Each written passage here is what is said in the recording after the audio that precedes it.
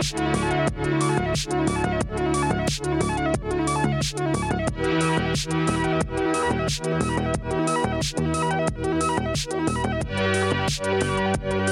everyone, and welcome to the Engage and Equip podcast. This is a resource designed to form substantive disciples through the local church. My name is Andy Schmidt. I'm part of the communications team at High Point Church. In this episode, I'll be talking with Nick Gibson and Nicole Kyle. This is a long, almost 2-hour podcast where we'll be discussing ways in which sin has distorted our nature from birth, particularly as it relates to women. So, without further ado, enjoy part 2 of our biblical anthropology series on how the fall has affected women. The biblical anthropology series. This is part 2, where we are just going to discuss how the fall has affected our anthropology, how Genesis 3 has affected who we are as human beings. And so, Andy, a lot of people of the listeners here won't know Nicole very well. Before she was a worship director, she was a college ministry, like campus pastor. Right. And so she spent her days answering really hard questions from 18 to 23-year-olds all the time. So that's kind of like a big part of her ministry background that I think people would want to know. She's an expert in answering questions from 20-year-olds. I'm an expert in saying, just wait a few years. It'll all get better. Which is the whole point of this podcast. So, all right. So we kind of ended the last one, part 1 of biblical anthropology, just talking about what it meant to be an embodied person. What does it mean to be an embodied person? So now we're getting to Genesis 3, or kind of the fall after Genesis 3, and we see that there are different types of punishments that God gives to the serpent, the man, and the female, Adam and Eve. And we're not going to really talk about the serpent. I mean, we could, but I don't see a point talking. I mean, maybe if we get there, but we don't have to. I mean, do you see any point talking about that? Only that the first promise of the gospel is in that section. So yes. When he says that the offspring of the woman would crush the serpent's head. Okay. And since Christians have understood the serpent to be a personification of the devil or Satan, and therefore to stand in for sin and all that is against God, working actively as a unembodied person, right? Mm-hmm, mm-hmm. Like Satan as the serpent was him being in a quote embodied person in a kind of way, and that one of the sons of the seed of the woman would come. In the word seed in human reproduction, in virtually every society in the entire world for the entire length of the history of the world until very recently, was always associated with the man. The idea was that infertility, they didn't really understand that women produced eggs. What they thought is that the male produced the full seed of the human being, and then that was put upon the woman's fertile field, so to speak, where it would then grow into a human being. Sure. And so because of that understanding, they referred to like what came from the man as the seed, right? And the woman received it as the womb. And so to say the seed of the woman was a really strange phrase. Okay. Right. And so the idea that like a person who came from the seed, that sentence doesn't even make sense in the ancient context, really. Right. Okay. It's so prophetic that it's really odd. And so the idea that the seed of the woman, that is the human being that comes entirely from the woman, would crush the serpent's head. Of course, that people say that points ahead to a virgin birth, right? Yeah. Now, that's not the only thing it can possibly ever mean. But like, as we interpret backwards from what God does in salvation history forward, you can see that's the beginning of the gospel, right? Okay. All right. Well, then we'll probably get more into that as we go. But I want to start with. I guess we would start with the first result is death. And so we've talked about this in another podcast on hell, kind of about the soul and like, and whether or not the human soul is eternal or everlasting, or whether after you receive Christ, your soul becomes eternal or everlasting. But what is the I guess let's start with death and just talk about what the punishment of death means. I mean, what does that mean? Because it wasn't immediate death. They didn't die right away. So what does that mean? Right. Yeah. So I think it's important to say, so first of all, as people try to interpret the first chapters of Genesis, there is a good bit of argument over the context of the word day. So the more literal way to translate verse 17 in chapter 2 is, in the day you eat of it, you will surely die. Mm-hmm. And so some people have said, because the word day is used there, it means they should have died like literally that day. Mm-hmm. But really what that teaches us is that the word yom in Hebrew that is translated day, even in the first couple of chapters of Genesis, is used to not refer to a 24-hour period. It's used to refer to a time frame, right? And so the first 6 days of creation, for example, are referred to in Genesis 2 as the day in which the Lord created the heavens and the earth. So there it means at least 6 days, if not 6 larger time periods. And then here it says, in the day you eat of it, you will die. I think it's also important to recognize that if you read the context of that command carefully, the death is not necessarily judicial. It's not like, look, when you do this, I'm going to kill you. Mm-hmm. He says, when you eat of the tree, you will surely die. Meaning not just like the word surely there, it means that it's an inevitability, right? Mm-hmm. So if you eat from this tree, you're going to surely die. Now that doesn't necessarily mean if you eat from this tree, I'm going to kill you. Yeah. It may just as simply mean that if you eat from this tree, what's going to happen to you is going to set into motion a series of events in which the result is going to be your death. Right. And we see that like pretty early, like Cain kills Abel. Mm-hmm. All that is flowing out of what happens here when they eat from the tree. Right. And it also means that we see at the end of this chapter that the human beings are separated from the tree of life, so they can't eat from it and live forever, it says. Yeah. Does that make sense? Whether that means they would continually eat from it and live forever, or whether they would continue to eat from it and live forever, I don't know for sure. Yeah. And your viewpoint, like what you believe, is that the soul is eternal regardless of this. Like this is talking about a physical death. It's not talking about a spiritual death. Or is it talking about a mix of both? I don't know. I don't know the answer to that question. I mean, that's part of the things, like when Tom and I had that debate in that episode.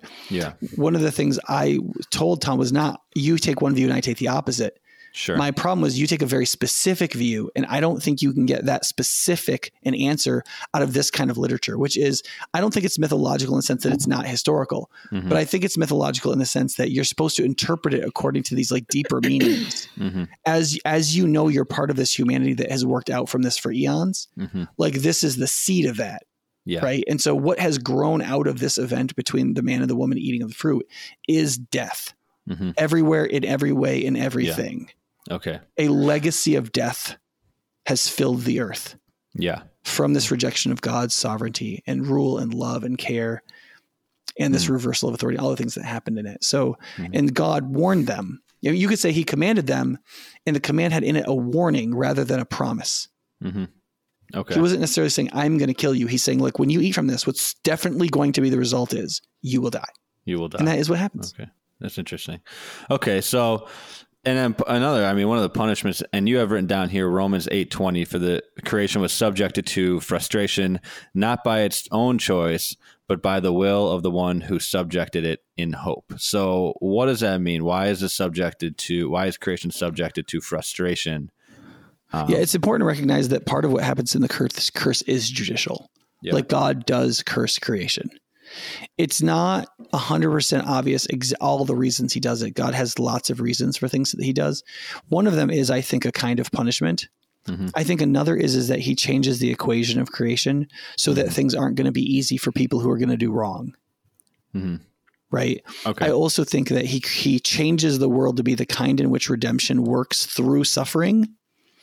And so a perfect creation in which people who are supposed to be the leaders of it go in and they're the main evil actors, but everything goes well for them while they do it, just will create unredeemable human beings, because we'll just go out and devour all the goodness, right? By making creation a hard place, he takes away the ease of the development of evil in us in a certain kind of way. So I think God has a lot of different angles he's playing here, but part of it is judicial. He is punishing them for rebelling, and he's taking away some of the joy in some of the things that are most distinctive to the man and to the woman in the creation mandate.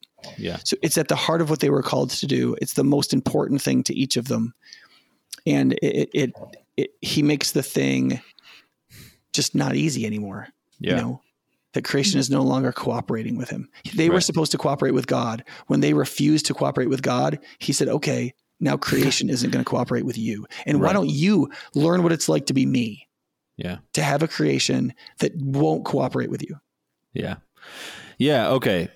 So, and then Nicole, I want to move and ask you this question because I think that this is like, I mean, when we're talking about what young people struggle with, I mean, this is precisely what they struggle with. From my perspective, is the idea of original sin. So one of the, I mean, what we have written down is like the third effect of them eating the fruit is original sin, or what somebody would call total depravity, or whatever you want to call it, which is just that every human being now from generation to generation is a sinner. That's who we are. We can't not sin. And so this seems to be such a difficult thing for young people to wrap their heads around, and not just young people, I guess people in general who just want to think of themselves as good people. I'm a good person. I do good things. And I guess, how do you make sense of original sin? Yeah. One of the things before I get into that I think is hard right now is that I don't think we're very good at being able to hold things in tension. So like I've got 2 kids. I have a 4-year-old, and we talk a lot about like, he loves Spider-Man. We talk a lot about superheroes, but like, even in those conversations, he'll ask like, why was so-and-so bad? Like, why is Fisk bad? And, like, I'm trying to even now start to have the conversation that, well, like, he's not just all bad, that every person has the capacity to do good things and do bad things. And that Spider-Man is not just all good. And so I think like, part of why we struggle is because we want to put ourselves in a category of I'm one of the good ones or I'm one of the bad ones. Well, we don't want to put ourselves in the bad ones category, but we want to think of ourselves as one of the good ones because it's a lot easier to think of that than to think that I do some good things and I have the capacity to do some terrible things. So I think that's part of the problem.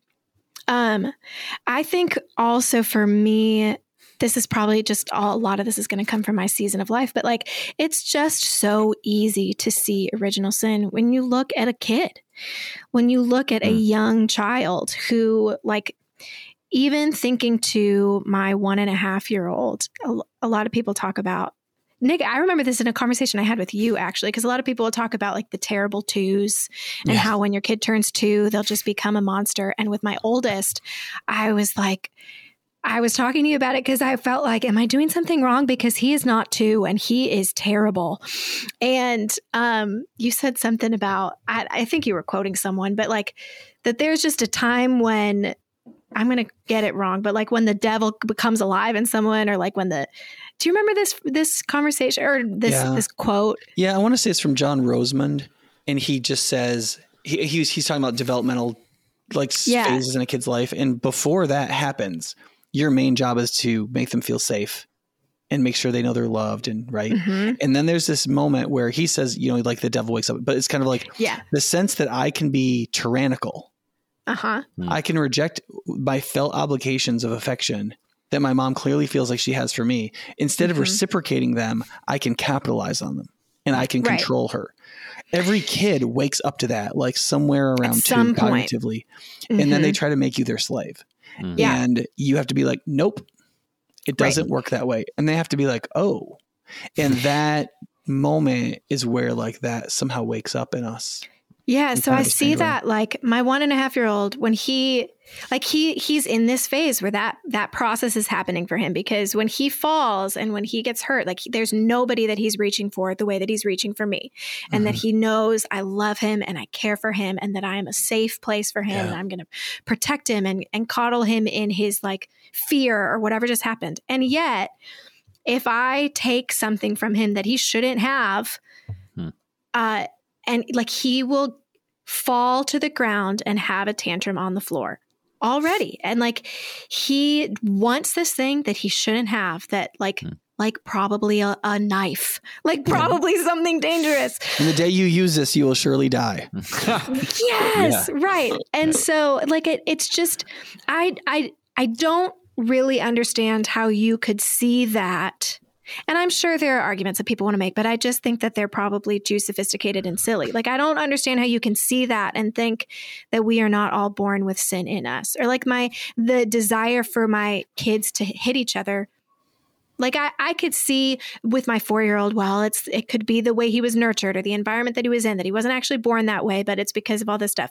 But I don't buy that with a 1.5-year-old or a 1-year-old who's just like, who is that young still and yet wants to take something away from his brother or wants to hit his brother and then giggle about it. Like, it's just, there's something in us. And so that's, well, that's my station of being now. Okay. But I gotta ask this because we need to clarify, because this is something that frustrates me a lot. Is I don't think people disagree with there's sin in us. I think they disagree with that we're sinners. Like, I think that those are two different things. I think one of them defines who you are, and one of them is just a characteristic of something that you have or whatever. Yeah, it's like a state. And I think that those are two huge differences. I think that if we don't understand who we are as defined as sinners, then we really don't have any need for Christ. And so how can we let's start there.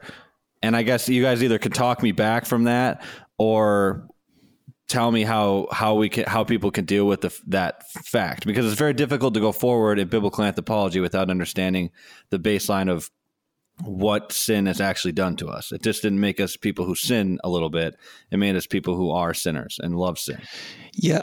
So there have been a number of different ways in which Christian theologians and Bible interpreters have defined original sin or indwelling sin over the years. Mm-hmm. So some believe that original sin is something that is literally passed through the seed of the man. It is like cryptobiological, and it is literally part of our being in the physical sense as embodied persons. Yeah. And it's a kind of corruption that has made its way into our physical bodies. That's one of the reasons why, for example, Catholic theologians argued that the virgin birth was so important. Early theologians thought that original sin was passed through concupiscence in the sexual act of fertility, and therefore a virgin birth was necessary, not just to show that Jesus was special, but to actually break the line of inherited sin in the man Jesus Christ. Otherwise, the Christ would have had original sin and been guilty and shared in the guilt of Adam, and therefore could not have been a sinless atonement, right? Yeah. So there has been a lot of belief over the history of the church that somehow that's happened. I think I don't think there's ever been a scientific way to conceptualize that. Possibly fairly recently with epigenetics, where we found that like events that we experience can affect our genetic makeup in a certain kind of way that we can carry with us and actually pass down through generations unless they're somehow stopped. That science is not well understood publicly, and I think some parts of it are still speculative, and I'm not sure how much of it is the kind of thing we can hang our hat on yet. But there seems to be some real truth to this idea that like people talk about like alcoholic predispositions being passed down, and whether or not that's just genetic, it's just like hardwired, or whether it's like epigenetical, like your genes are reorienting themselves as they interact with your environment and so as to pass things down. If there is something like that to epigenetics, and maybe there's a macro version of epigenetics, you could imagine that some kind of event in proto-history human experience was so profound in human biology that we literally are somehow passing it down a way we don't understand at all. Mm-hmm. And it is literally original sin. And it's literally biologically part of us through some kind of epigenetical rewriting or something we don't even understand yet. I think that's possible. I think it's also possible that through our first parents, as they create the first human culture, that all human cultures are affected by it. And since we know, for example, that like children are born favoring the vocal accent of their mother. Mm-hmm. So if their mother's Australian, they come out liking Australian accents. Like we're so like preformed in some of the cultural norms that we don't even understand. It's possible that it's sort of like culturally genetic. Like it's so deep in your nurturing. So like, you know, like there's all kinds of people who have problems that we would either consider psychological problems, or they're variant things in human existence that we don't have a good explanation for. Right. Sure. Sometimes we'll call them orientations now. Mm-hmm. So like LGBTQ orientations, people don't really know where they come from. Yeah. We spent so many millions of dollars in science trying to understand what, quote, makes people gay. We just still don't know. It's probably because there's like 20 to 70 different combinations of things that can lead to that. Yeah. But we still don't know. Right. And so one of the problems that people face is there's some things that we are by nature that is God created us that way. Like we have the image of God. There are other things that are so deep in our circumstantial condition that we can't distinguish them from our nature. Does that make sense? And we use this word orientation to just kind of be like a catch-all, right? It's this ongoing effect that we find in ourselves that we can't explain and we don't seem to be able to change. It's just there. And I think one relatively safe way to think about original sin or indwelling sin or the flesh or the self in the bad sense, the way Jesus refers to it, that is something that is with us that we didn't choose. And in some way we don't really know how to change or eradicate other than by this supernatural relationship and the spiritual relationship in and with Christ. Yeah. Does that make sense? It's just so go ahead, Nicole. Well, I was going to say, but that also doesn't get to the question of what's the difference? Because Andy, you're still asking, sure, we can talk about original sin, but you want to talk about what it means for us to be sinners. Yeah, it's so difficult for me to wrap my head around the fact that this is what everybody says is like, yeah, we're made in the image of God. I totally understand that. I get that. And we did it. And the last podcast was what that means, being an idol of God and that kind of thing. But like, then being made in the image of God has to be different than being people. Like when we receive Christ and Christ comes into us, then we are a new person. Like Christ makes us a new human being. But it's so confusing because if we're the image of God and Christ is God, then before we accept Christ, then what the heck are we? Are we just like a shell of the image of God, or are we actually the image of God? Does that make any sense? Mm-hmm. Either of you want to answer that, that'd be fine. I'm trying to give Nicole some airspace before I dive onto it. Sure. I mean, if I'm understanding what you're saying correctly, are you saying how could we be the image of God if we also have indwelling sin within us? Yeah, it doesn't make sense. Like before we're believers, specifically, like before you're a believer, how can you be the idol of God if Christ is God and we don't have Christ in us? Well, then how could Adam and Eve be made in the image of God if that was before the fall? Because do you think that they didn't have Christ indwelling in them or no? I don't know. Yeah, I don't know, Nick, resident theologian. Yeah, give us the answers. I think that there's, I mean, my understanding of it, which is a lay understanding, sure, is just that it's broken. Not that it's not possible, but we're not going to be able to fully image God to the fullest capacity without Christ. But that doesn't mean that we don't bear his image and in so doing have the worth and dignity that he intended to give all of humanity because of that. So would being able to bear his image be more like real virtue compared to like true virtue, which we talked about? Well, I wasn't in your last podcast, but Nick, when you preached recently, you talked about this, that like we all bear the image of God, whether we like it or not, whether we want to or not, right, whether we're believers or not, that this is the decision that God has made, is that he has like stamped us with his image and we belong to him. Now, we don't always recognize that. Right. Even as Christians, I think there are ways that we don't honor him in that. Yeah, totally. And I think it's really important to recognize that we are not in the image of God because Christ is indwelling in us. Mm-hmm. Because Uyghurs who are being tortured by the Chinese government, sure, who are Muslims and might openly reject Christ, still deserve to be treated with the dignity of the image of God because they bear it. Mm-hmm. Right? Atheists who disbelieve in God and don't realize they're doing so with the very faculties that they've been given by being made in the image of God are still in the image of God and are using the image of God to reject belief in the image of God. Right? So Nick, can I ask a question about that? Because how then can God send his image to hell? Why? I heard a philosopher say recently that a question isn't an argument. right? So like, what is the argument that there's something wrong with that, right? I mean, on one level, you could say, how could God not send his image to hell if that image was an open and constant rebellion against him willfully?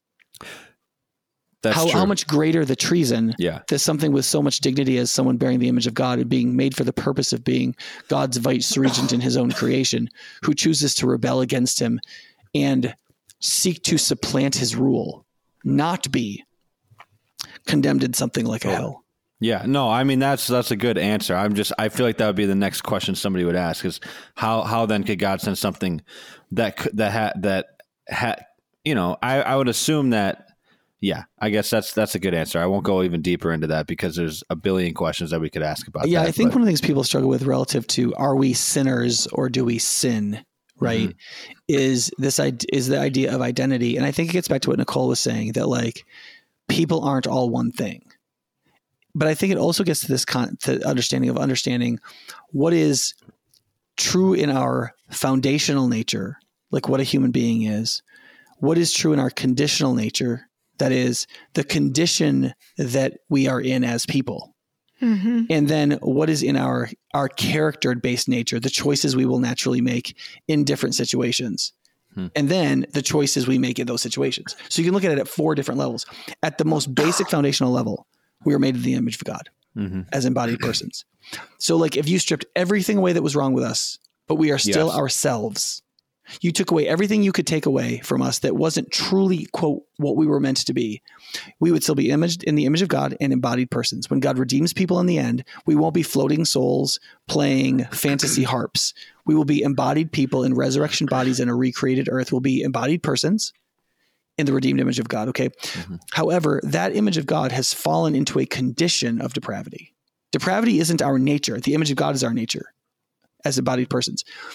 These beautifully made, image-bearing, embodied creatures have fallen into the condition of depravity. But that has affected us so deeply that we can't tell the difference between it being our nature or our condition. And so we just think of ourselves as like, to err as human, right? Or like, well, of course I did that bad thing. Like that's who I am. Or we speak of the orientations we find in our heart, these conditions that we have, these desires that we have that we don't understand. We say, that's just who I am, right? Yeah. Because it's so deep in us, we have trouble distinguishing between what's our condition, what's our nature. It's also one of the reasons why Christianity is a revealed religion, right? God tells us certain things that otherwise we would really struggle to know. And one of them is, what's the difference between our nature and our condition?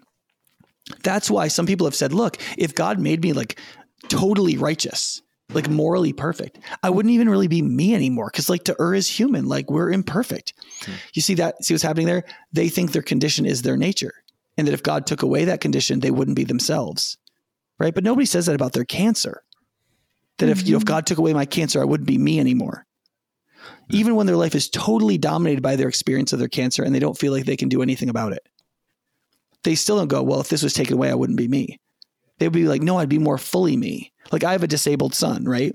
I don't say that his disability is what he is in the foundational natural sense, but it's so much a part of his condition that it defines him almost as strongly as his condition as a human being. Yeah. And he has to live in the tension of both of those things at the same time. And so do we. But that's why it's okay for us to seek to kill the flesh in ourselves, precisely because it's not us. It's our condition, not our nature. And if we can kill it in Christ, then we can actually experience more of our nature as it was meant to be, as we're more free of the thing that's destroying us. So what you're saying is that our nature, okay, so the fall didn't affect our nature, it affected our condition. No. What I'm saying is the fall, that is the harm that came to us, is a condition. So imagine like you're a healthy person, right? And then you start feeling sick and you find out you have pancreatic cancer, right? Pancreatic cancer isn't what it means to be a human being. It's a condition you, the human being, is having.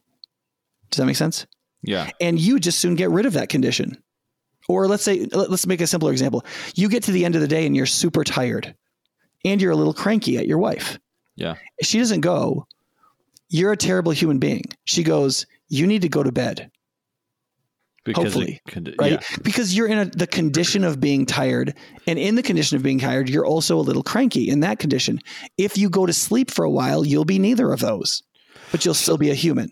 Isn't that what I said when I asked? So your identity is in that you were made in the image of God, and your condition is the sin, right? Okay. So that's okay. That makes sense. Yeah. I think the difference is that the condition is something that has affected you, not that it's like been applied to you. And the reason we need a concept like original sin rather than just sins is because original sin or depravity is so deep in us that it feels like it's our nature. It's like somebody born with a condition and they've had it from birth and they can't even tell the difference.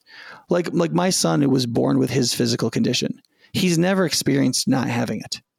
And so for him, it's just part of human experience. And so he would be prone to just accept, oh, this is just human experience. Now imagine he was born into a world where every single human being had his physical deformity. Yeah. Then he would just say, everybody just go, oh, this is just what it means to be human. Yeah. Right. But it's not. It's humanity plus a broken condition.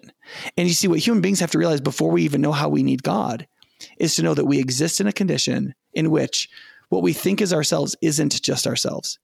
It is a mixture of a profound, divine, beautiful, very good original creation in the image of God, broken in times primordial into the condition of depravity. And it's that duality that God is redeeming us from because every human being progressively, either their sinful nature, that is indwelling sin, will either destroy and degrade the image of God's ability to show itself through wickedness, or in redemption, God will put to death indwelling sin so that the image of God can be remade, recreated, and reformed so that it could be our all in all. So who and what we really are. So I guess that makes more sense. I do still struggle with it in my head because I'm like, man, I can just think about so many Gen Zers and millennials taking that and being like, oh, see, look, I'm not totally bad. Like because this is what's been frustrating. We talked about this in the Image of God podcast, where it was like it's frustrating when people are like, I'm a child of God. God, it's like I get frustrated with that, and it's because there's something wrong with me. But also, I get frustrated with it because it seems to be a cop out to like just a justification for anything. Like, I'm a child of God, I could do anything I want to do, and that seems to be what my generation, the millennials, are. They love to do. They're just like, I'm the image of God, I can sin, and I'm not a sinner. And so I have a difficult time with like, how do we then define ourselves as human beings? Because it seems like some of the greater theologians of our time, they didn't define themselves as the image of God. Like Luther and Calvin were more pessimistic in their personal anthropology, I guess, in their personal views of that. So how should we look at ourselves? How can we be honest with ourselves about who we are? How can we do it? Yeah, how can we do it? I think you have to believe both things, because if you just believe in depravity too strongly and in a way that is too overweening, it'll crush you. Right. In a way that it doesn't need to. Like, you've got to believe that that you're made with an incredible amount of dignity. But the problem is that if we really understand what it means to be made in the image of God. See, one of the things that I get frustrated with when people say, well, I'm a child of God, is they imagine themselves as like a 1-year-old who can't do anything and has no responsibilities. That's true. Right. Yeah. And so their parents' job is just to accept them the way they are because they're one. Yeah. The problem is, as kids grow and start to become like human beings, full human beings, like in their capacity developmentally, they begin to have responsibilities. Right. And they can only really be themselves if they embrace those responsibilities that they have. Right. And so the idea that you could say, well, I'm a child of God, therefore I have no responsibilities, completely misunderstands what the Bible means by sonship or being a daughter of God. To be a son or a daughter of God, the reference is to an adult child mainly. And the idea that like you grow up into the character and responsibilities of your parent. So you are deeply beloved, but also you image and are the presence of your parent and their character everywhere you go. Yeah. You are your parent's perfect representation, assuming your parent is noble and you've chosen to follow in their ways. right? But even just functionally, like if your dad was a blacksmith, it was most likely you were going to be a blacksmith, right, and you were going to do what your father does. And that's what showed you to be a son. And like when God says that he's well pleased in his son, it is both a reference to his unconditional love for his son because he is his son. But God doesn't just say, this is my beloved son. He also says, and with him, I am well pleased. Mm-hmm. And you see, that is the heart of a father over a son that's embracing their identity. Mm-hmm. That their identity is they just belong to the father. They're just his. They're his. That person is his beloved son. But then the question is, have you grown up to image your father in the full responsibility of your humanity, that you're made in the image of God? You're supposed to be taking dominion as he has taken dominion, right? Mm-hmm. Are you doing that so that you can also reckon that God is, quote, well pleased? Mm-hmm. And the two go together, because if you reject what will please God, you reject your character and you denounce your father. Yeah. Right. And that affects whether or not you really are a beloved child.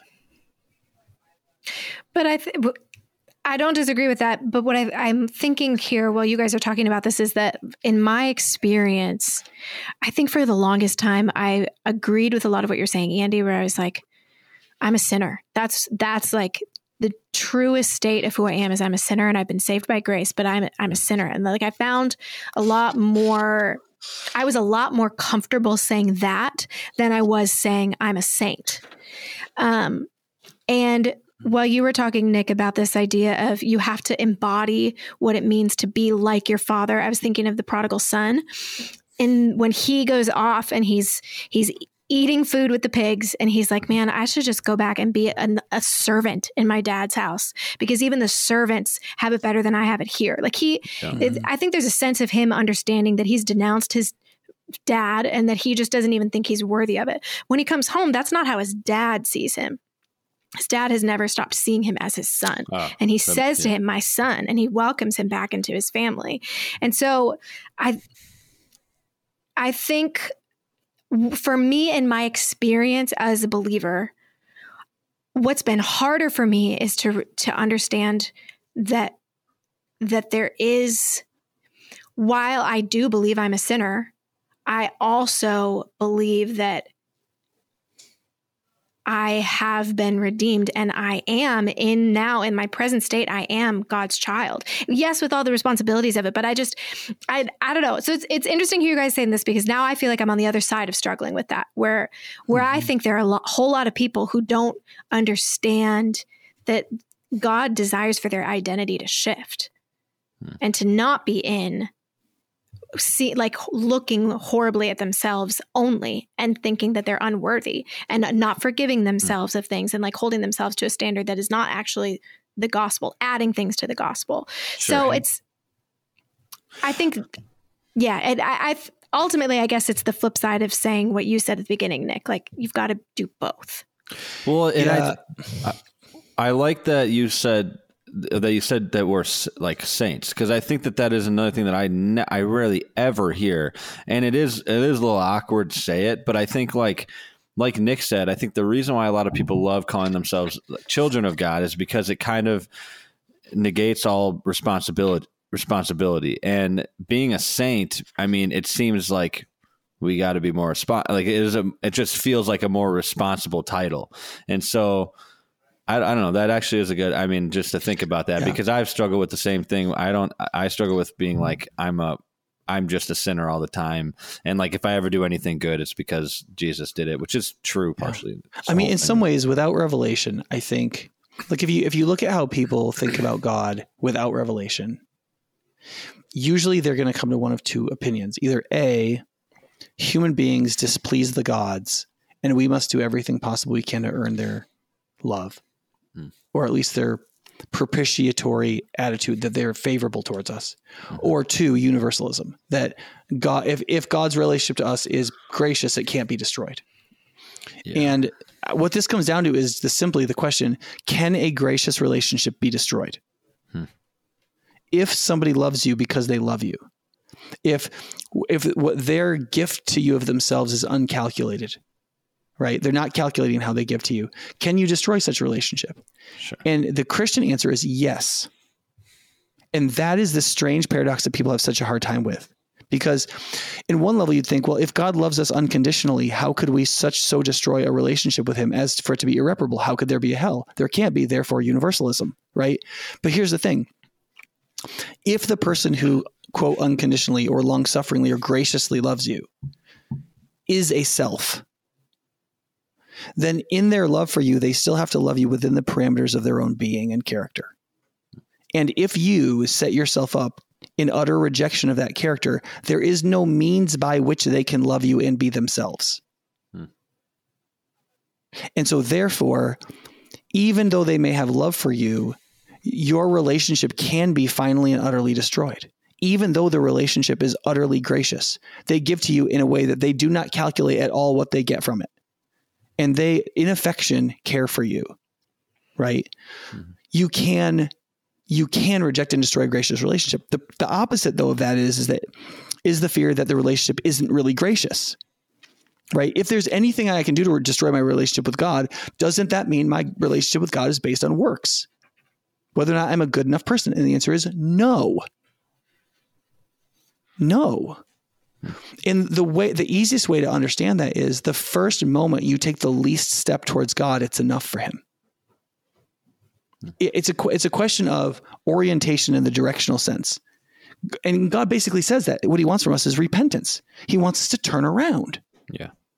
If you run from his face, you have your back to him. That is in wickedness. Mm-hmm. He doesn't say you have to earn my favor. He just says you have to turn around. Yeah. Right. Which is an act, right? But it's right. It's an act, but it's a choice. It's a It's a decision about who you're going to be, what you're going to be, and will you accept him? Yeah. Right. And that's fundamental to receiving a gracious relationship. I mean, one Catholic theologian says the basic of human relations is uncalculated giving and gracious receiving. So the giver doesn't calculate what they're going to get from it, and the receiver receives it freely and graciously and knows that it's given in an uncalculated way. And only then can there be love. Yeah. Right. What that mean? What is faith? Faith is the gracious receiving of all that we need from God, including the death and resurrection of his Christ to save us. Right. And so you can have a relationship that is of grace that can be destroyed. Therefore, universalism is false and legalism is false, or moralism is false. God loves you as you are. You are his beloved child. All you have to do is face him. But he has made you to be his child, which is to image him, to mirror him, to take dominion in his name, to act like him in his own creation. That is your purpose, whether you like it or not. And if you were yourself, you would like it. Yeah. You know, and so he is going to call you into that. And the problem is that both of those go together. You can't reject your nature and accept God. And that's what salvation and damnation comes down to.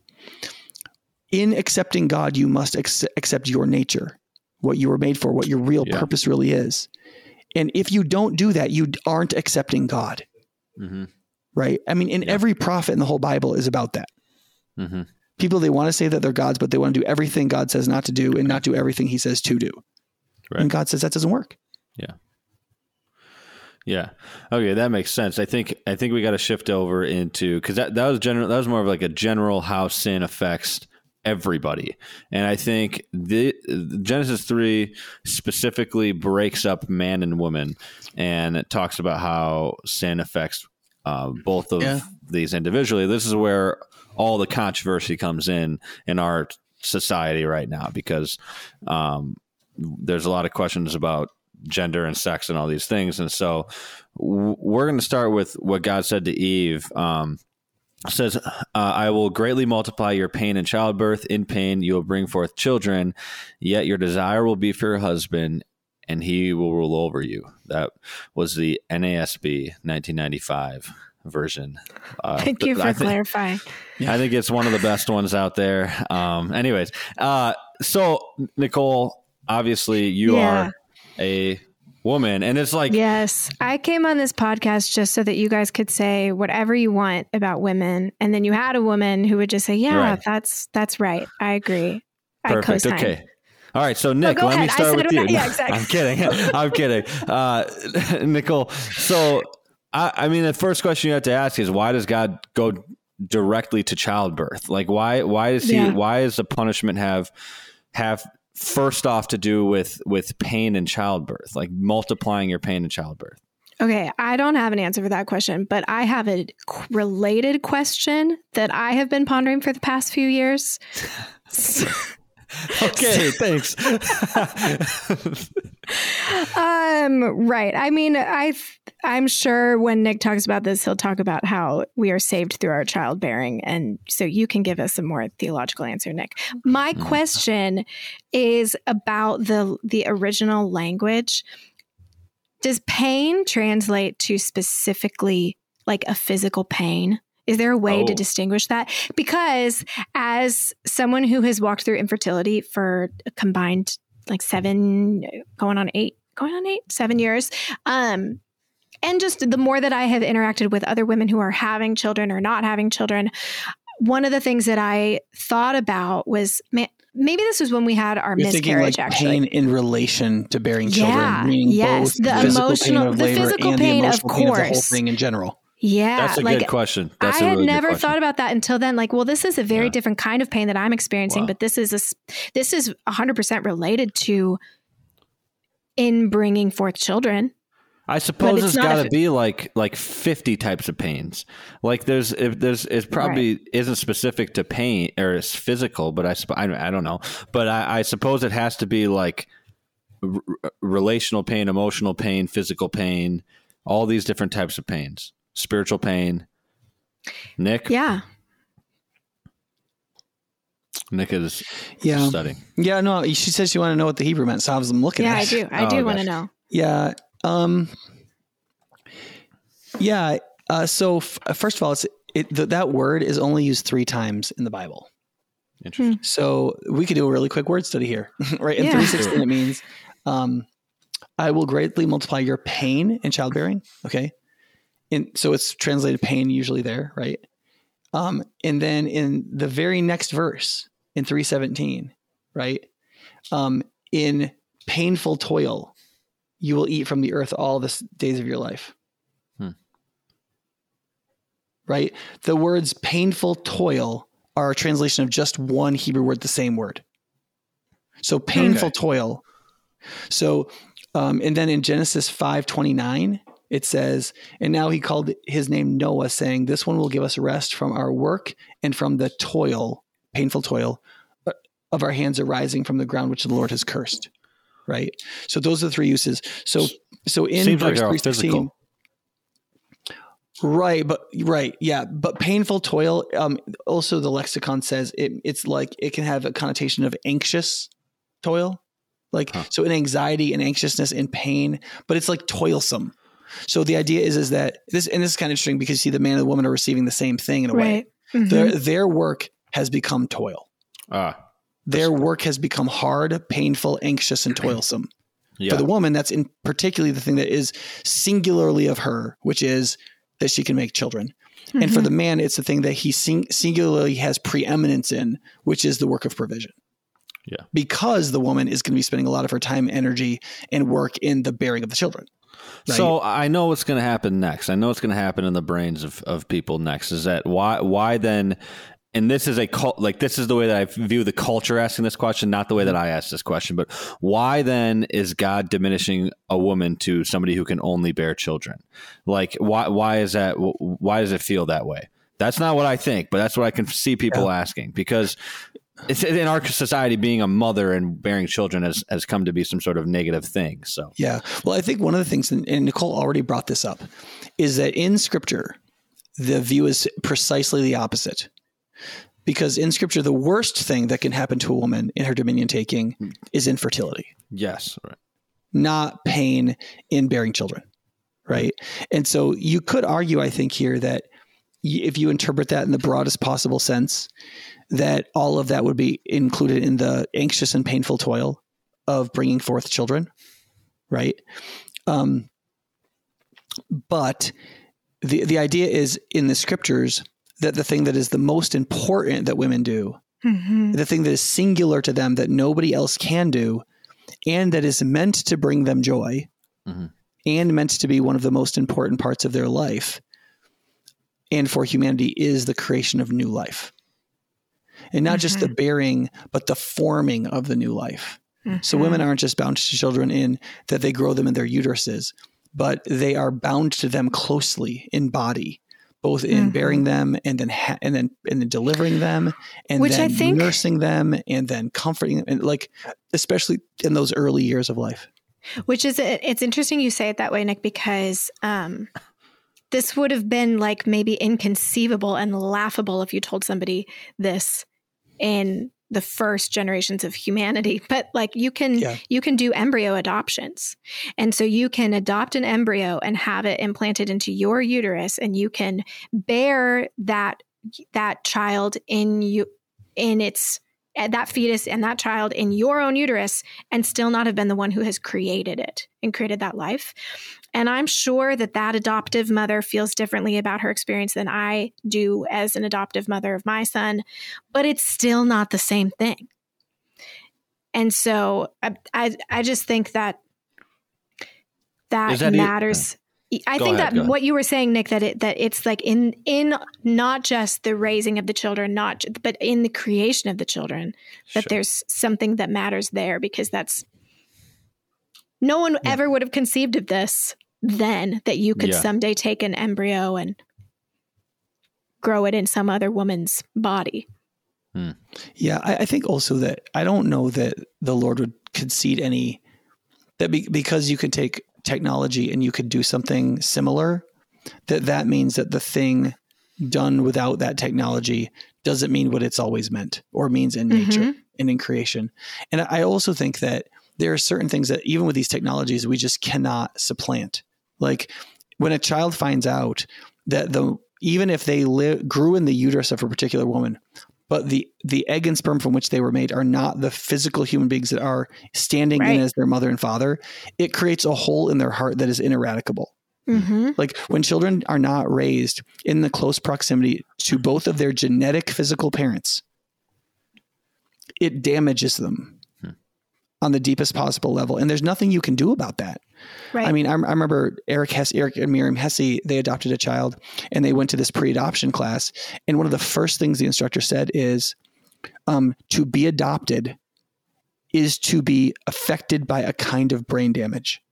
Yeah. Because the human mind and brain and neurology is meant to bond with its physical, biological, and genetic parents. And when you interrupt that for any reason, you create a harm in the total nervous system of that child in their developmental capacities. And that's why it is a human right for every child to be born with and live with their biological parents. Now, we do not live in a world in which we do the right thing all the time. And then what we do is we say, okay, now that we've screwed this up, what's the next best thing we can do? Right. And what Scripture teaches is that adoption is this incredibly beautiful, very noble, incredibly virtuous action. Right. But it's because something has already failed. Right. Something catastrophic and horrible. And because the thing that failed is so horrible, the thing that seeks to heal it has to be so sacrificial and noble. That's what makes adoption so noble, is because something so catastrophic has happened. Right. It's why most Catholic theologians, for example, will say in vitro fertilization is morally wrong unless you're using your own genetic material. Any act of fertility done clinically in which the child does not come into a direct relationship with its biological mother and father is morally wrong, because it is the right of every child to live in immediate proximity to both their parents. It's the same reason divorce is wrong. Right. And so, and people don't want to accept that. You say that to people and they're just like, no, that can't, because the implications are terrifying and horrifying in terms of guilt. And you're like, yeah. Haven't you heard the Son of God had to die to redeem us as a race? Haven't you heard that God himself had to be humiliated and tortured and thrown away like a piece of garbage? Something so horrific to the divine, perfect person of Christ to save us. Did you not think that if we saw our sin for what it was, it would be beyond horrible? That we would be tantamount to image-bearing monsters? Right. You know? So it's terrifying.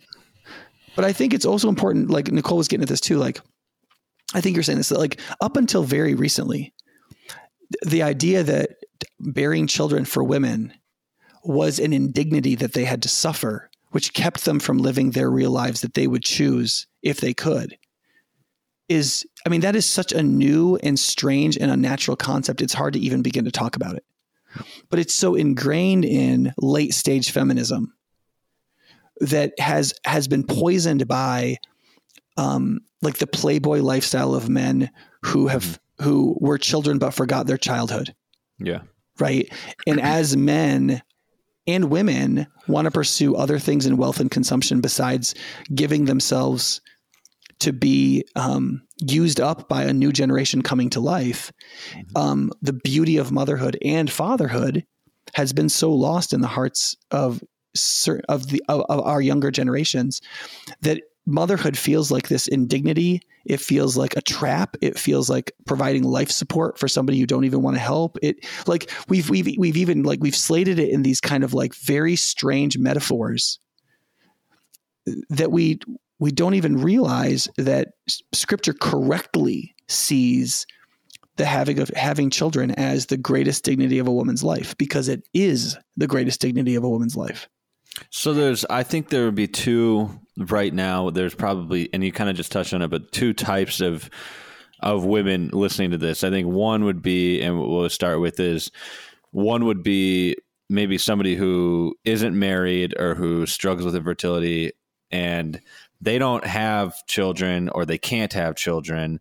And maybe they don't feel like there's a lot of hope going forward for that. And I think I might have asked you this, Nick, at some point, or we might have talked about it, but just about in 1 Timothy when it says, women will be saved through childbearing or having children and that kind of thing. And there's women who can't, and there's just women who simply cannot do that. And I think you made the point that like, well, that scripture more directly points towards motherhood than it does towards like bearing children, in the sense that if you can't have children, you can still be a spiritual mother and take care, adopt a kid, or like be a spiritual mother, be spiritual fathers in the church. Right. So yeah, go ahead. That's not how I would give an answer for that passage. I do think that is true. Like I said in my last sermon, to people, especially who are single and didn't have the opportunity to attempt to have children at this point in their lives, or who are infertile, that there is a spiritual mothering and fathering that Jesus did as an unmarried person. Like that is a train of thought that is relevant. I don't think that's what 1 Timothy, the passage that says women will be saved through childbearing, means. Okay. And I think that this gets back to Genesis 3 as well. I think what both of these are getting at is the reason the woman is cursed in childbearing is not because that's the only thing women do. The reason the woman is cursed in childbearing is because that is the singular thing that only women can do. Women and men overlap in virtually their entire lives. Almost anything women can do, men can do, and vice versa.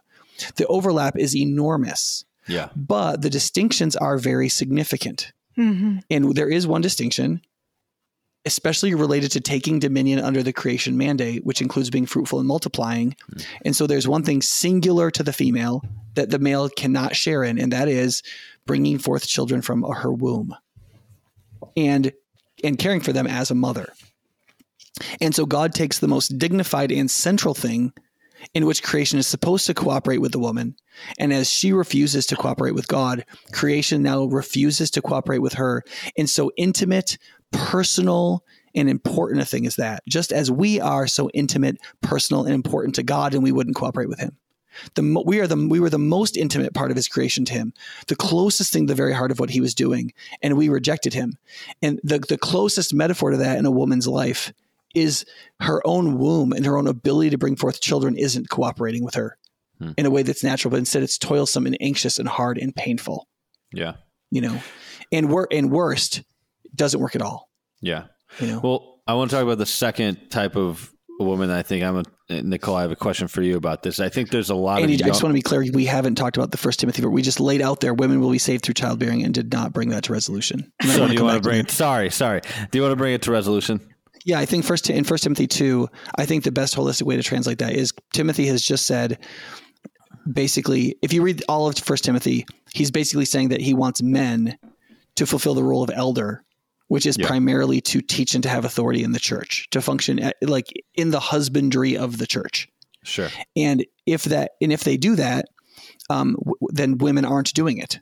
Yeah. So what is the singularly unique thing for women? What saves them in the sense that they have as much dignity as the men? If he's just said, I don't permit a woman to be an elder, that is to teach and have authority in the church in that kind of way, then what gives women the full dignity? What saves them in the human enterprise? And he says women will be saved through childbearing. There's only one thing men can do that women can't do in the body of the church, and that is be elders. That's it. Mm-hmm. Everything else they can do, and that's most of the life of the church. There's one thing in the church that men can't do, which is to create new humans to grow up into God's godly offspring. Only women can do that. Mm-hmm. And in that sense, men and women remain fundamentally interdependent, even though their singularly unique roles are different, even while 95% of their lives overlap. And are equal and interchangeable. Yeah, that makes sense. Okay. All right. So, Nicole, I think that there's another group of women, though, and I think it's the younger women, my generation, and we're seeing this more and more with younger women and these younger generations coming up who they don't want to have kids at all. Like, their whole thing is like, maybe when I'm 35, maybe when I'm 40, you get to that point, you probably can't have kids. And they kind of just push it off for their careers or to have fun or to do whatever they want. They don't want to be part of this patriarchy or whatever it is. What do you say to those? I mean, what do you say to those women who just want to totally reject the idea of motherhood altogether? Sometimes when I'm feeling extra salty, I tell them that their greatest fear is my greatest desire that I can't very easily do. But I don't think that's a very helpful. That's not really what I'm recommending. People say. I mean, I think some of it is. It's like you're just telling them that they're being selfish in a lot of ways, right? Yeah. I think some of it is an understanding of coming under authority and trusting that God's plan is best.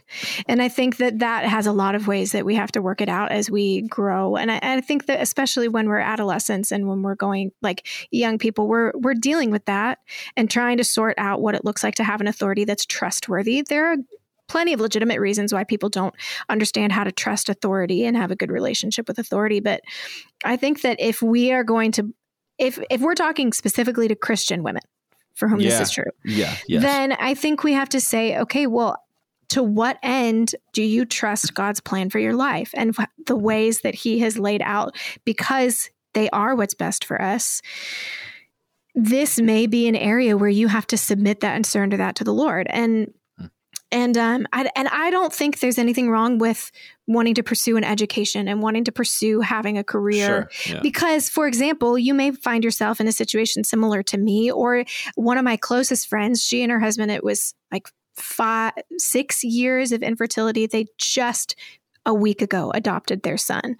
And so now at 32, she has become a mother for the first time, but she had 10 years post-college graduation where I think it was good that she pursued good works with her time and that she pursued an education and that she wanted to work for companies and do good work for them. Like, I don't think that is a bad thing, but I think that there's the question of wanting to surrender and submit our desires to what God is asking of us. And I think that's true. There are a lot of things that I think God has laid out clearly within his revealed will of what it means to obey him and follow him. And there are plenty of things in that a particular person may not like. For some, it's going to be being in a heterosexual relationship. For some, it's going to be not looking at pornography. For some, it's going to be motherhood. Like, there are some things that we're each going to have to deal with and surrender and submit to the Lord. And I will also say that there are some that culturally there may be more pressure on you, because I think that's true right now for women, that there is a lot of pressure. I remember being in high school talking to a friend of mine, and she was like, well, what do you want to do after you graduate? And I was like, well, I want to be a stay-at-home mom. And she said, well, you can't do that because you have to go work so that all the other women who want to work have the right to work. And I was like, this is so stupid. Like, aren't you saying that women should have the right to be able to choose what they do with their time? I want to choose to be a stay-at-home mom.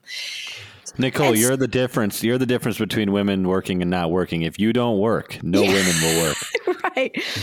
So I understand that there is a lot of cultural pressure in that regard for women, more pressure than there was 50 years ago, for example. But I still think there are plenty of things in our life that we have to surrender and submit to the authority of God and our obedience to him. And this is one of them. And so if it's a Christian woman who's struggling with that, then I think she has to reckon with that. Well, and that's one thing. Yeah. I also think there's a whole nother conversation about how we socialize women against, well, not just women, we socialize human beings against their nature. Because when you socialize people for work, you're socializing them for a non-affection based set of relationships and outputs. Yeah. And this is true of men and women, but I think it's more destructive to the ends of women relative towards wanting to enter into a unilateral relationship of affection with a child. And so when you spend all of your time making women good little workers, and then you say to both men and women, now choose a family which is rooted in the dynamics of sacrifice and natural affection, in uncalculated giving and gracious receiving. Like, you've spent your whole life literally putting people out of taste to that. And then you're like, here, eat this. And they're like, right. That's gross. You know what I mean? Yeah. And then there's a whole issue of consumption versus sacrifice, right? Like, as children, we grow up as consumers of our parents' sacrifice. Mm-hmm. And then we are treated as little consumers, and everything's marketed to us in our teenage years and preteen years. And we buy and we buy and we consume. And then we take on a huge amount of college debt. We go to college and basically become semi-alcoholics and super promiscuous with our sexuality. That's all infertile.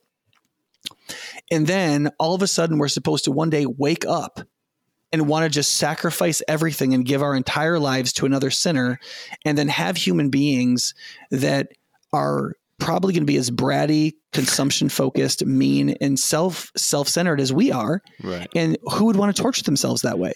Right. Mm-hmm. Right. So we're out of character for it.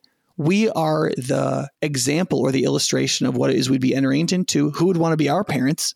And then we've become little consumers. The idea that we would go from being little devourers to little producers is the last thing we would want. So that's part of the problem too. And as a person who, for my entirety of like childhood and adolescence, wanted to be at home with children, when that happened, I still experienced the ramifications of that you were just describing, Nick. Like, I still was like, okay, so now I just sit with this baby. I'm not accomplishing something. I'm not working on this strategic plan. I'm sitting with a child and nobody's looking handing at you a paycheck. No, you right. don't know what kind of promotion you're working for. Mm-hmm. You're doing everything poorly. Like, Chesterton has this great section in one of his essays where he says, the mother usually is doing 100 tasks at like C quality work because she has so many different tasks. Mm-hmm. Whereas the working woman does like 5 things at A level quality and everybody thanks her for it.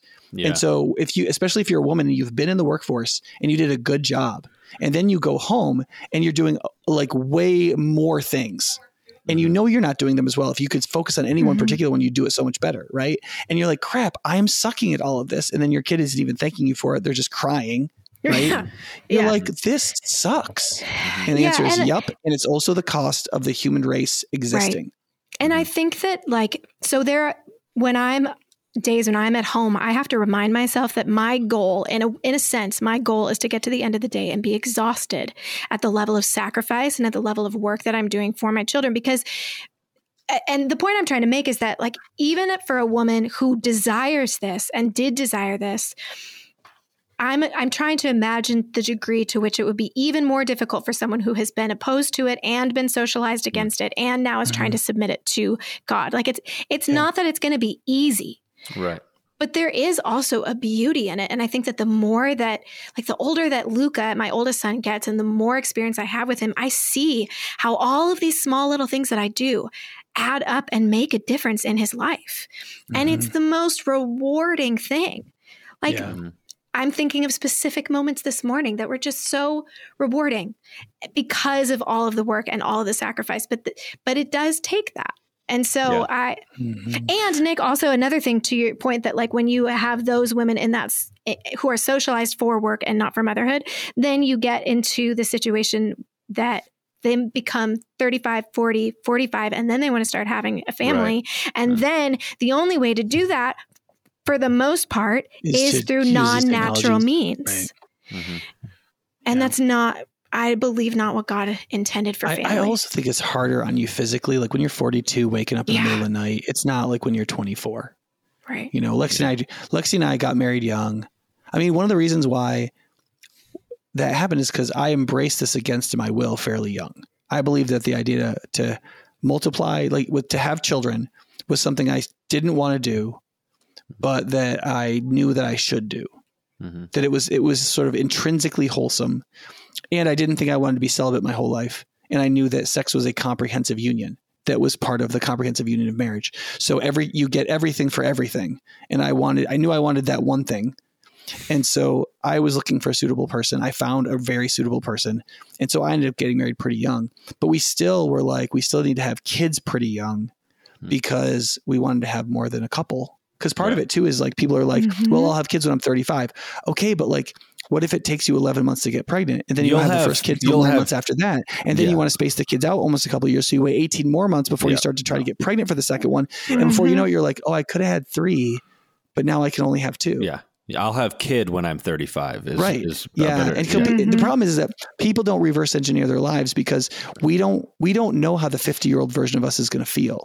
Right. For most women, even the ones highly socialized towards work, are still highly family oriented after 50 or 55. Mm-hmm. And so they care less and less about their work and more about their families, even the ones for whom their career was everything in their 20s. And there's so many women who like grew up during second wave feminism that was kind of like, oh, women don't need men. This is stupid. And like, it's okay to be infertile and have no children. And like, there's a whole like pile of women who were like, you effing liars, because they got later in life about the time their fertility had left them was about the time they realized how much their fertility was going to mean to them. Yeah. And it was just a horrible thing. But there's, I mean, I don't want to say it's all negative though. Like there's more to it than that. Like for example, human IQ is probably 10 to 15 points elastic. And the more we have spent time focusing on the education of women, which has been good, we've taken the human race as a whole from an IQ point that's happy with repetitive, non-creative tasks to an IQ point where we're less happy with repetitive, non-creative tasks. Mm-hmm. Right? Like if you could elasticize human IQ from about, let's say 95 to 115, all of a sudden you've got a person who would have been perfectly fine just doing the dishes and washing clothes and feeling mentally okay with that to being dissatisfied with it. Mm-hmm. And so you have all these women who we have spent all this education on to maximize their IQ, their intelligence, and their capacity. And then they enter into a life stage that's highly repetitive, which usually leads to either being like feeling trapped by motherhood or being so fastidious about motherhood that they're over-parenting their kids in ways that are producing anxiety in their children and themselves. And it's a really horrible place for women to be in.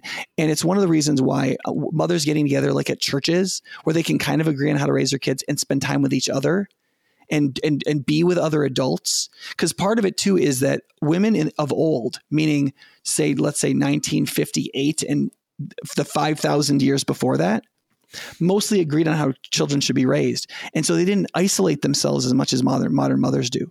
A lot of modern mothers, because they get so fastidious about exactly how their child has to be raised, they don't enter into these like more networked relationships of women where they're hanging out with and having a lot of fun with other adult women while their kids are screwing around and playing and just growing up. I've also seen like women who only network themselves with other crazy women who want to raise their kids all in a crazy overprotective way. Like that also happens. I mean, yeah, that's true. I mean, we're using crazy in the small C sense here, obviously. Right. But like, it's very easy to be like, most people when they have kids, especially if they're educated, and I think it's even worse if they're Christian because they feel like there's so much riding on their kids being like great, godly people. Right. You get this like hyper focus on like, so I have to pick the right parenting model and I have to do it just right. And I have to, and you fear that any deviation from it is going to ruin your kids. Yeah. And that can create some really unhealthy parental behavior. And one of the things I say a lot about this is if you pick the wrong parenting model like that, it's not so much that it hurts your kid as much as it hurts your kid because it hurts you. Mm-hmm. Right. Your marriage is worse. You are more unhappy. You think your life sucks. And then your kid feels that. Yeah. And at some point your kid realizes it's about them. And then they begin to feel that you think your life sucks because you had them. And that very thought that would mortify you and you'd be like, well, I would never want my kid to feel that way. They will feel that way and they will blame themselves for it. And then you'll get to, just imagine where that kind of anxiety and self-hatred will take them. Right.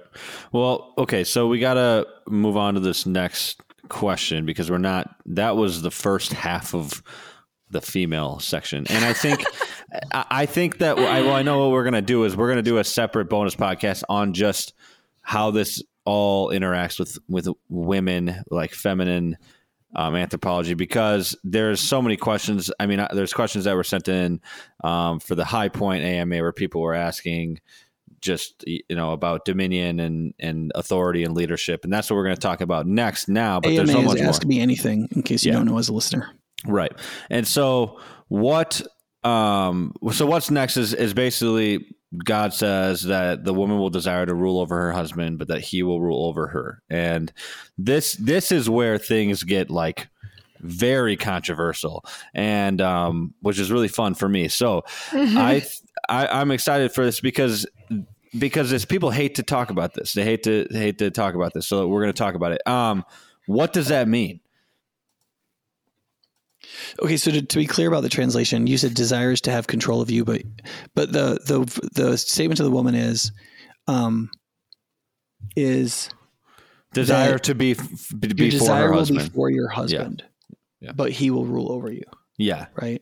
Yeah. So that's why it can be interpreted in a few different ways, right? Right. Nicole, do you have anything you want to jump in on here? Or? Not yet. Okay.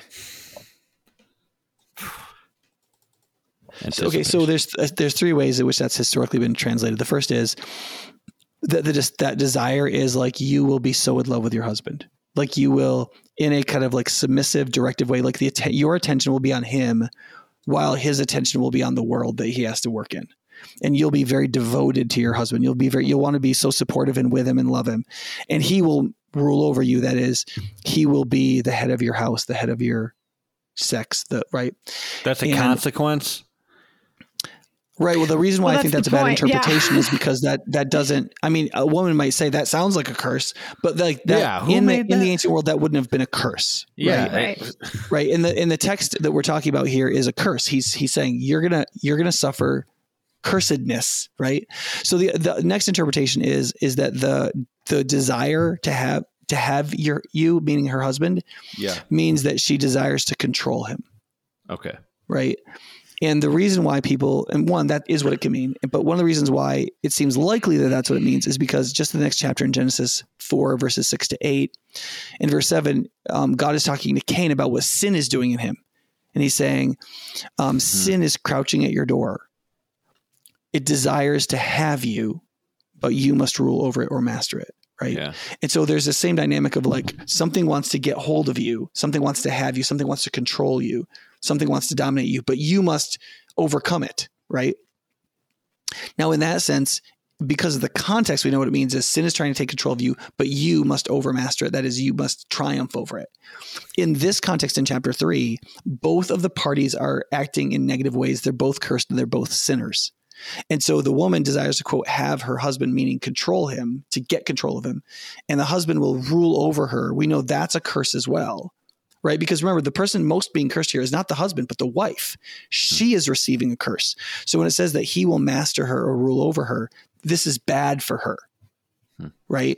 And so it means that he's going to rule over her in the way men will if they misuse their masculinity, which is a kind of brutality. So it doesn't mean it doesn't mean that it's bad for her in the sense that she won't be able to like fulfill her desire to rule over her husband. It'll be bad for her in the sense that that he will rule over her in a way that's not good. It means that her desire is going to be not to trust him and to work in a complementary partnership, but instead to get control, which is its own curse. Mm-hmm. Whenever you're in a relationship with somebody who you're supposed to love and compliment and you're trying to control them, it's always going to be bad. Sure. But in addition to that, he's going to really resent it and hate it, and he's going to fight her. Yeah. And he has strength too, right? And he's going to use it instead of to protect her, to brutalize her into submission so that she will not try to control him or have control of him. And what happens is that you're going to create this mutual subversive power struggle between the man and the woman, when the opposite was the gift of God. The blessedness of God was the man and the woman would be in complementary union, in the perfect support to each other, right? The woman is supposed to be the helper. Mm-hmm. Now she's going to become the subverter. And that's not going to get her what she wants. It's going to get her the opposite of what she wants. And listen, ladies, if you take the role of subverter in your relationship with whatever man is in your life, particularly a husband, this is what you are going to get. You're going to get the opposite of what you thought you wanted. And it's going to be, it's going to be like a curse. So Nicole, how does that, when you hear that as obviously as a female, I know a lot of women don't like that. And the initial response, I mean, even when I had first read it probably years ago, was like, what the heck is going on here? Like, it's just so weird when you hear this in our culture now. You're like, what does that even mean? It seems like God's like a sexist or something like that. So like, what is your, I guess, what's your take on this? Yeah, it's funny. I think my reaction is probably less God is a sexist and more like, I think culturally there are just so many cultural tropes right now that like men can't do anything and stuff's only going to get done if women can get it done. And I think that is this like double-edged sword, because I think it's this curse playing itself out in some ways, because I think that I think when women try to do things, I think that women can and are successful at getting things done. Like, it's something that I definitely will pride myself on, but I don't think it means that it's what's best. And so I think my take on it is, again, trying to trust that what God is saying is what's in our best interest. I have to surrender to that, because I think like in my marriage, my husband and I would both say this, that when we see ourselves falling into the cursed relationship dynamic, which our personalities could easily lend themselves towards. And I think that we could be this picture in culture of an egalitarian relationship, or where I like to be a leader, and Scott doesn't care if he's in charge of a bunch of people, and like he's fine with having somebody have authority over him, and I hate having any authority over me. But when we find ourselves in that dynamic, like, we just find ourselves frustrated a lot more than we do, and less happy than we do when we're falling into the complementarian relationship that we believe God has designed for marriage and for our relationship with one another. Which I think does say a lot in your unique situation, Nicole, because you like literally have the like personality to take control of everything. And the anxiety to do so. Right. And you're saying, Nicole, like, did you say your MBTI, like your Myers-Briggs, was the same as Hitler? Yeah, it's always like both have leaders. Yeah, it's always it's always dictators. Yeah, and Condoleezza Rice. Yeah, there you go. Anyway, leaders. go on, Andy. But so I think, well, it's interesting to hear that from you, because it's like, if there were any woman ever any female ever who would want to rule over their husband, it would be you. I mean, that's you. That's your personality. We just said you're like, you're the Hitler type in some ways. And you're telling us right now that like, that doesn't make you happy. That's like, that doesn't work. Even when you try to do it, it doesn't work out. So like, for like the 99% of other women who aren't as like leader oriented or whatever, as driven as you are, that would be confusing to hear, because I know a lot of women who aren't that way, who aren't your personality, and they still can't stand the complementarian biblical viewpoint. They just hate it. I think that for me, go ahead, Nick. Well, I think it's important to recognize that interpreting Genesis 3, the curse, this way is compatible with both complementarianism and egalitarianism. The idea that men and women can have a subversive relationship with each other, which curses the blessing of God's gift of the male and the female, is the question is, how do you remedy it? Mm-hmm. Do you remedy it by going back to the state before the fall and recognize male headship so that men take their responsibilities and you accept your nature as male and female in such a way as to be in a complementary dance with each other? Or do you seek a kind and gracious mutuality in total sameness, equality with each other, in full acceptance, in a way in which you are not subversive to each other? So the curse is the same no matter what your gender ideology is, right? The question is how do you remedy this, right? Yeah. And that will then your gender ideas, like what does it mean to be a man and a woman, and to be a man and woman together, becomes relevant. Yeah. Yeah. And I guess it's hard for me to try and answer your question, Andy, without thinking about it through the lens of a complementarian gender ideology. Well, I mean, so then just answer it based off that. Right. I will. But I think that's good what you said, Nick. I think for me, a lot of it is just experientially. I bring this up a lot when we're recording podcasts, and Nick, you'll talk about like the difference between an ideal of how we just wish the world were versus. Oh, I wrote this down in my notes to say after you got done talking. An ideology versus a discovering your nature view of the world. Yeah. Yeah, that like there's a way that we wish things were, and then there's the way things are. And so you'll say things sometimes in podcasts that I just want to remind everyone who's listening, like you're a pastor who's done so many hours of pastoral counseling. And so you just know, even if we wish it were different, this is just the way it is. Mm-hmm. And I think that for my relationship with my husband, that's some of how I have become more convinced of this, that like,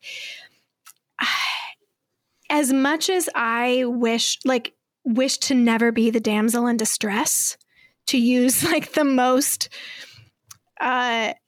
probably now seen as a pejorative example of this. There is something about the gift I think that God desires to give to women to be in the care and protection and provision of a man, whether that's your father or your husband. Because I think for a woman who's a single woman, I would probably hold a pretty traditional view that then I think your father should still be caring for you in some of these really important ways and taking care of you. And if you don't have a good dad, hopefully there's somebody in your church who can function in that way for you. But I, as much as I love to be in charge and I love to make decisions, I receive that gift of knowing that someone else's, their desire is to create an environment for me to flourish within my giftings, that I would be made to be righteous before the Lord, that they are looking to not just make me flourish in my happiness, but also in my holiness, probably primarily in my holiness, hopefully primarily in my holiness. And that there is a burden that I think God has placed on men that I don't have to carry in the same way that men do. And when I really have tried to rest in that, like I feel so much relief. And it really truly does feel like a gift. Mm-hmm. And I think that sometimes it feels like when I'm not doing that, it's like I'm fighting this uphill battle that God isn't actually asking of me, and going against the current in that way. Yeah, I think that's really important to talk. Yeah, I was just going to ask that next, of like, what are some of the like positive, rather than talking about how negative it is and how bad it is to have to not rule over your husband or whatever. Like, what are some of the gifts and the positive pieces of this that women can kind of hold on to, who don't want to listen, who hate the idea of complementarianism? But you're saying that there's so many like free good gifts that come out of this that you wouldn't even recognize until you tried it, right? Yeah. Yeah. I mean, go ahead, Nick. Nicole, wouldn't you agree that some of it is that when women say, I'm going to try to really embody femininity in relationship to the masculine around me, like especially the person who I desire their love, that it signals to them to become more of a man, that in a big part of that is for them to take responsibility. Mm-hmm. And when they do that, like when they embrace responsibility out of response to your femininity, like they become a better man, and that's good for you in every way. Yeah. Right? Yeah. I remember my experience in college was probably less like what you're describing, Andy, and more maybe on the extreme of complementarianism with like some of the girl friends of mine, where it was like, oh, none of these guys are good leaders. Like, how come they all suck? And won't any of them just stop playing video games and take some responsibility? Like that was more my experience of that. But I do remember how long ago was that? Like, it's so weird because it's 12 like years ago. I feel like I've heard you complain about that exact thing at High Point Church. Like the girls are like, none of these guys are good enough. And well, they complain, Nick, they complain about that none of the guys are good enough in the sense that like the guy. Oh no. Okay. I don't have time to go into that. That's going to be like a whole 2 hours. Here's what I want want to say to your point, Nick. Actually, there are two things I want to say. One is I remember hearing this girl, we were having this conversation and this one girl was like, listen, I bet half the guys don't lead because you never gave them an opportunity to. Just give them the opportunity to. Stop trying to take charge of these situations. Especially in a feminist world. Yeah. Most guys, it's kind of like in Madison right now, every time I meet a black person, my heart tells me to assume that they hate me. Because of the politics of our city, that like I'm supposed to be a villain. They're supposed to have learned that I was a villain. Yeah. Therefore, they should see me as a villain and hate me. So I have to start from this point of expecting to be hated. Right now, maybe that sounds stupid to people, but that's how I feel in my heart based on the signals I've gotten from my society. Yeah. I think similarly for like men, the signals that they've gotten is don't you dare presume to condescend to any woman to think that you should lead them in any way.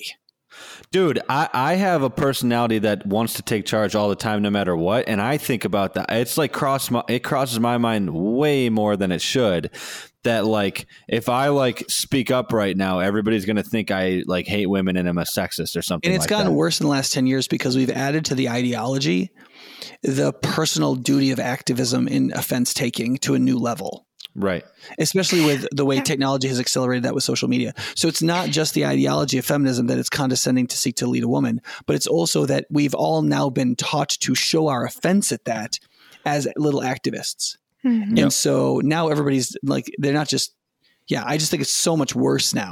And it's all played out through like little microaggression. Like everything's a little microaggression. So if I speak up, that's a huge advantage to any woman who's willing to embrace femininity as part of their inherent nature and seek to create a space around them where their femininity is supportive to men engaging in a wholesome masculinity. Not a truly toxic one, surely. Which does not mean that you have to play dumb and be the girl with a Valley Girl voice and just be a whatever. Like I'm not going to do that. That is not who I am. I'm not going to do that. I'm not going to walk around and let the men in my life think that I'm dumb. I've never felt that way. I'm never going to do that. But that doesn't mean that I can't support them in their manhood and in their masculinity. And that doesn't mean that I can't recognize in the proper and appropriate situations where I should defer to them and where I should show respect to them and show honor to them. Like I just don't want any girl to listen and to think that means, well, now I just have to like completely change my wardrobe and always talk like this. I have to become less. I have to become less so that they can become more. That's so sexist. Not at all. Not at all. I don't think you should. I think that would be stupid if a man ever tried to get you to do that. I think that would be stupid. Nicole, can you do you have in your mind, like, how would you tell somebody it's not that? If somebody's like, what you're saying, Nicole, ultimately is I have to become less so that these men can become more. And you're like, that's not what it is. Mm-hmm. And they're like, well, how is that not what it is? Can you tell me about a way you can affirm someone's masculinity without becoming less? It depends on what you mean by less, though, right? I mean, partly, but that's why I'm saying, can we make it concrete for people? So maybe this will help. I have a couple examples, but I want to know if you do. There will be times when there will be times when Scott and I are trying to come to a decision about things where there's never a time where I think I can't speak my opinion here and I can't tell him what I think. So I will always say what I think, usually, and maybe not rightly so, but usually in like its fullest form, I will speak my mind in that. But then at the end of it, when we're coming to making a decision, there are times where I will intentionally then stop speaking. And maybe he would prefer for me to just keep going because maybe it'd be easier if I could just choose what we're going to do, but I will intentionally not. And sometimes, and part of it is that like, I don't always have the best idea. That's just a flaw of me as a person, not me as a woman. I just always think I have the best idea. I think the three of us probably suffer from this ailment. It blows my mind when I don't have the best idea. I mean, I can't. I know what you're talking about though, because it's the same way. And it's like, well, Andrew is used to it. You married a relatively competent woman. Yes. And so I'm realizing that right now that I don't have the best idea most of the time. This is something that I think is to Scott's credit. Like he is not, He's not the person who wants to get up front and like speak in front of a large group, but man, he is such a good leader, and he is very strong. And I think I see that because he's married to me. Like, I'm not saying I made him strong. I'm saying I get to see it in him because of the dynamic of our relationship, that like, he's the person more than anybody I know who will stand up to me and tell me when I'm wrong, and tell me when I'm being pig-headed, or tell me when I need to apologize to somebody. Like he will. Anyway, that's a digression. Scott he's a Tim Duncan leader. He's not this expressive dude who's going to yell at everybody, but when he's got something to say, he's going to say it. Yeah. And I'm going to listen. Right. But you could easily imagine a Scott, like if you went back 10 years and you played it out different, you could imagine a Scott that was like browbeaten and like, just like had trouble like saying his piece. Yeah. I mean, like, I'm sure that's in one sense you married him partly because he would tell you the truth. But like you could imagine like if you had comported yourself differently as a woman over the last 10 years. Yeah, I would have bulldozed him. That his flourishing as a man in your life would have been different, and that you embracing your femininity allowed him to operate in the gifts of his masculinity in a way that has benefited you and him and your children and the people you come in contact with immensely. Yeah. When we were first married, some of this is just family dynamic differences, but like I wanted to hear the ways that he disagreed with me, and I invited that a lot. And I think that's a way that women can do that like you can speak your mind, you can not become less, but then you can invite from if we're talking about your husband, you can invite their disagreement with you, and you can give them the opportunity to say, this is not what I think. And you can ask for them to do that if that isn't something that they're naturally prone to do. Like that's a very tangible way that I think you can not become less, but still respect them and ask for it. And then when they disagree, you just shove down everything in you that like you want to just say, but it feels so wrong. Okay, well, you probably, if you're having an affair, you would say it feels wrong to not go and have that affair. Yeah. Like you can't. Right. That's can't not just a good argument. The argument that it like like suppressing things that you shouldn't say or do is like oppressive or something like that. Like that's I think it would be just as wrong for a woman to suppress her voice. Yeah. Too. So like at the same time you'd say no, a woman is the Azair. She is there to have a voice. Yeah. And to be good counsel to her husband. Right. But then also like part of it just is I'm the senior pastor of church. In most contexts I'm the leader. In some contexts, I'm not. In some of those contexts, it's actually when I'm with my wife. Even though I'm the head of our household, it's a domain I have trusted her with, and she has developed expertise in a way that I don't. Sure. And so I switch into follower mode, even though I'm like the quote leader, because she's leading this. And when I do that, I'll say my piece, and she's like, "No, we're going to do A, not B." And I'll submit to her. Even though if I said something, she would submit to me, I submit to her because of her expertise, position, and dominion in that area. Yeah. And the thing is like, I'm not upset about it because she's in charge. And there's just something about this real that like somebody is supposed to make the call. They're going to make the call, and then it's over emotionally in terms of resentment. It's just over. Right. Like there's something you get for that is hard to calculate the benefit of. Yeah, but you got to like really practice that, because I haven't seen it like right now. We're just newly married, and it's like sometimes you can make the decision, and whoever's decision you make, I struggle sometimes being like, yeah, but like this could have played out differently if we did it my way or something like that. Like you could play it out in your head however you want to. And so to just be able to make the decision and then to be like, all right, this emotionally shuts off right now. It's actually like extremely difficult to do. Yeah, but that is a way that you hinder, like if we're talking from a woman's perspective, if I'm going to say to Scott, I want you to make this decision, and then he does, and then I am pissy about it the rest of the day, that's not going to support him. That's not going to be an Azair to him. Yeah. That's not going to be something that encourages his masculinity at all. And so there are things that God asks us to do that are difficult to do. And you just have to get over that. Right. It's so weird because it's like if you have a pissy attitude, it's almost like from the male's perspective, it's like, okay, we did my decision worked, but my wife still is pissed off at me and I can't. So did it not work, or like did it work? I don't know if it worked or not. That is a key problem, because if you make a decision and it works, but now you're in discord with each other, it didn't work. It's right. Yeah. Because and that's one of the reasons why a concept of headship and submission can be so important, is if you can let go the balance on decisions, the balance of resentment on decisions, then it did work. And one of the reasons this is important, this gets back to like looking at the world abstractly and based on ideology and activism, as opposed to discovering its nature and living in accord with its nature based on how the world actually works, reforming what doesn't have to be that way, but embracing what is the way it should be. Is one psychologist I really like, his name's Edwin Friedman. And he said in one of his books, Failure of Nerve, he says, what people don't understand is 95% of what makes a decision correct is what you do or don't do after the decision has been made.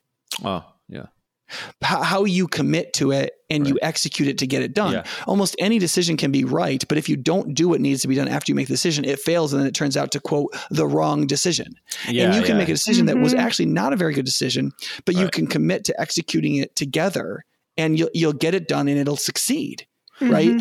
And so part of the deal is like if somebody makes a call, oftentimes if the two of you talk together and you have two different options, they're both going to be good options. Like they're both going to be reasonable options. Right. And what matters is after you make the call, it's more decisive, not which you picked, but that you're in concord after you pick it. And so by God saying, I want the man to take primary responsibility and therefore have the concordant authority to make a call if one needs to be made. Two things happen. One, the man takes more responsibility, not less in the decision because it's his decision. So now he has to give his life, limb, protection, and provision to after the decision's been made to make sure it becomes the right decision. And there's concord between the husband and the wife in executing the decision they've agreed upon. Sure. Because the wife let go. She said her piece. They made her thing. There's mutual respect. Now a decision's been made. Now we're going to execute that decision. Yeah. You know what I mean? Yeah. And so there's huge benefits in that if you accept the nature of how human beings actually relate to each other. If you get all abstract and like ideological about it, be like, well, it shouldn't be that way. It shouldn't be that way. Well, fine. Argue about it and resent each other and make, quote, the right decision and then self-destruct your relationship, be upset and resentful towards each other and just see what happens to you. What you'll do is you'll experience the curse. I mean, why would you want that? That's just not because you'll be, quote, ideologically right. Right. It's not just it doesn't just play itself out in marriage. I don't think. I think it plays itself out in leadership in general. Like you could have 15 different good ideas in a group of 5 people. And if you analyze them correctly in relation to the group of people that you're with, one of the ideas might actually be better than the other 15 ideas in the sense that these 5 people will be able to execute one of the ideas better than they'll be able to execute the other idea because they'll all be able to agree on it in some way. Right. Yeah. Yeah. One example of this, I know you'll connect with this, but I'm not sure everybody will, is, you're at the end of a basketball game, you're down by 1 point, you're on your last possession, you go to the sideline for a timeout and your coach draws up a play you don't really believe in that much. Right. Like you think you should be getting the ball, but this other guy's supposed to get the ball. Right. Yeah. But whatever he draws up, that is what's going to happen on the inbound play. And you can think whatever you want, but if you go into that play and you resent your coach instead of saying, I'm going to do everything I can to make this play work, that play is going to fail. Right. You half-ass the screen, sorry, I don't know if I can cuss, but you half do the screen and then the defender gets around and blocks it. Your roll's not clean. You didn't get the seal. And so the play didn't work, but you could have had the offensive rebound and put it back in. But because you weren't there, right, because you wanted the shot, but you actually were going to get the put back and you didn't even know it. But because you didn't play, you were busy being frustrated at the decision, you end up failing in real life. And that happens in relationships and in what is being done in families. Yeah. Because people won't accept that they can't live in this subversive dynamic of the curse. And I want to be very clear. You can be an egalitarian and believe there shouldn't be headship between the man and the wife, but you still can reject this dynamic. You can still say, when we make a decision, we put away whoever doesn't get their way. We both committed to get this done because 95% of what matters is what happens after the decision, and that we're in agreement with each other and we're going to fight for each other and get this done. I don't think that that's the best way. I think accepting the whole counsel of God is better. And I think that male headship is correct. But I think if you embrace all the other counsel of God, that's still much, much better. And you can avoid this dynamic of the curse, which is critical to enjoying each other and taking dominion, not being alone and taking dominion of creation.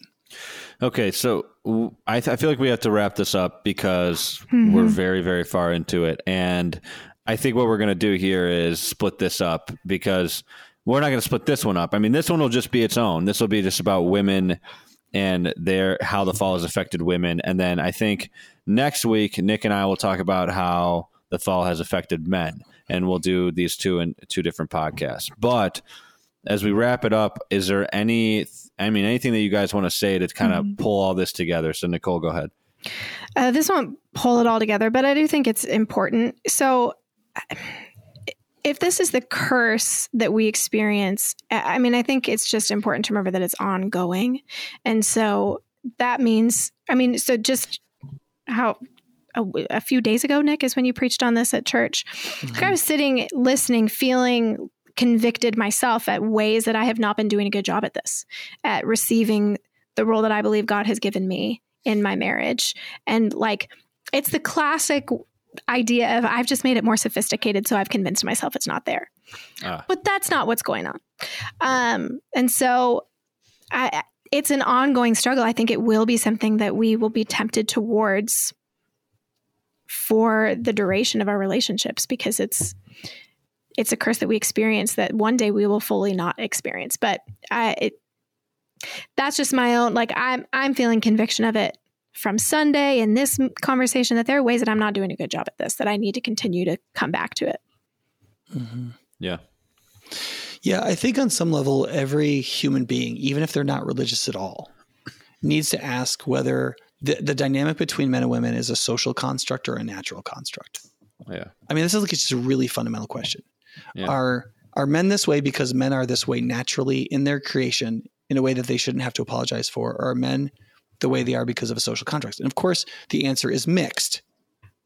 But is this idea that men need to be fostered in their ability to take responsibility and to engage in leadership and to provide and protect and to have these kind of like normative roles where they know what they're doing, where we're not so focused on the similarities between men and women that men can't form a masculine identity and then run free in it in a way that benefits both men and women and their children.